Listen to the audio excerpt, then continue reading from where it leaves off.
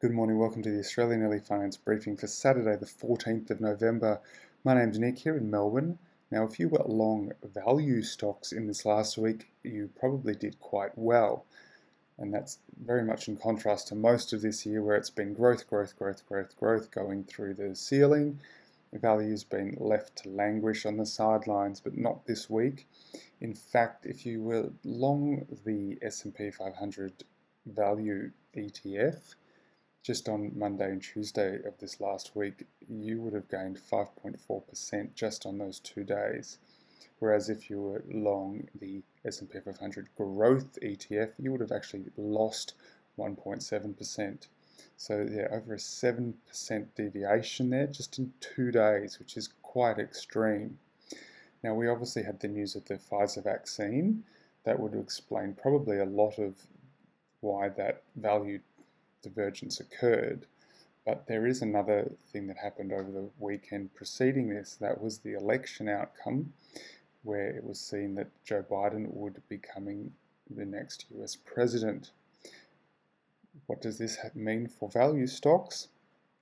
There's been a paper released from some Australian researchers called Political Uncertainty, Market Anomalies and Presidential Honeymoons, and from researchers across University of Western Australia, Monash, UQ and RMIT.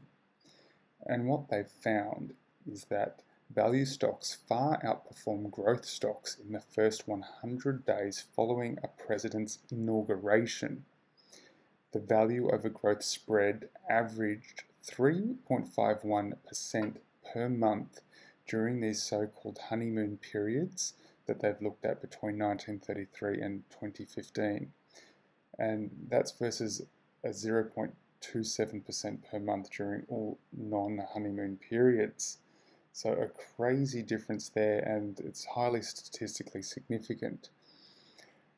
So why is this? Now, the paper doesn't really give a clear indication or a definitive explanation for why this is. There's a few sort of potential reasons. Probably the main one is that there's a huge amount of uncertainty right around the election of a new president and then the inauguration, which generally occurs 2 months later. And that uncertainty typically seems to affect value stocks more. So you've got these really beaten down value stocks, let's say over the next 2 months. Then when the president's inaugurated, things get to the state of play seems to become a bit clearer. What's the Senate going to be like? Is it going to have a Democrat majority, or what are they going to be blocking? That seems to help value. Value then starts to take off. That's one possible reason. It could be something else that's not really identified, but it's definitely a very clear trend. You may say, well, the inauguration's not for 2 more months. Why are we talking about value taking off now? It seems to be that the investment community has acknowledged or has alerted themselves to this phenomena, and that they may be getting in early now, knowing that it will happen in January. And it actually was something which happened in the honeymoon period for Donald Trump.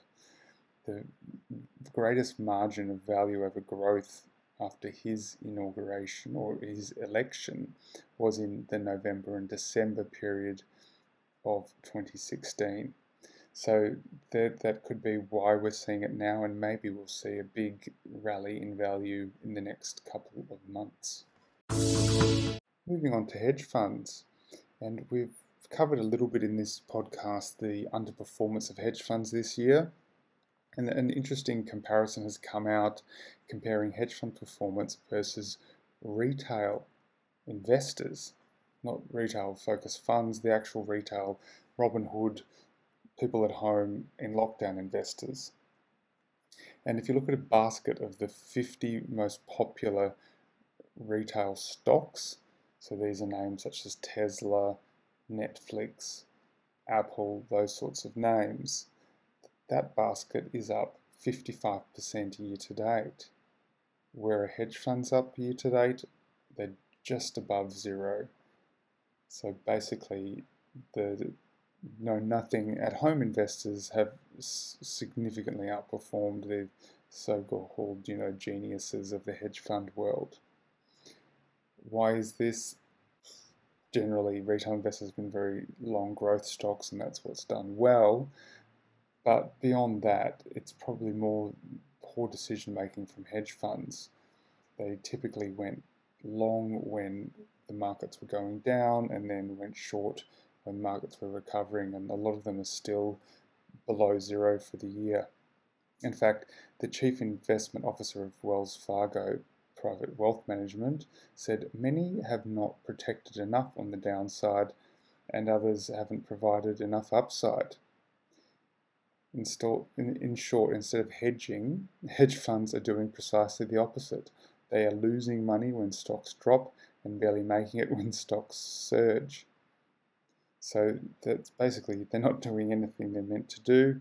And for the extremely high fee structure, the 2 and 20 fee structure, whereas Robinhood with free trading, why would you bother with a hedge fund? And certainly there'll be a lot of hedge fund managers and asset management firms with hedge fund teams probably really having a good hard look at themselves after this year.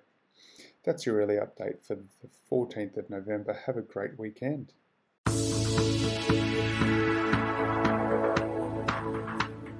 This podcast is for investment professionals only and should not be relied upon by private investors.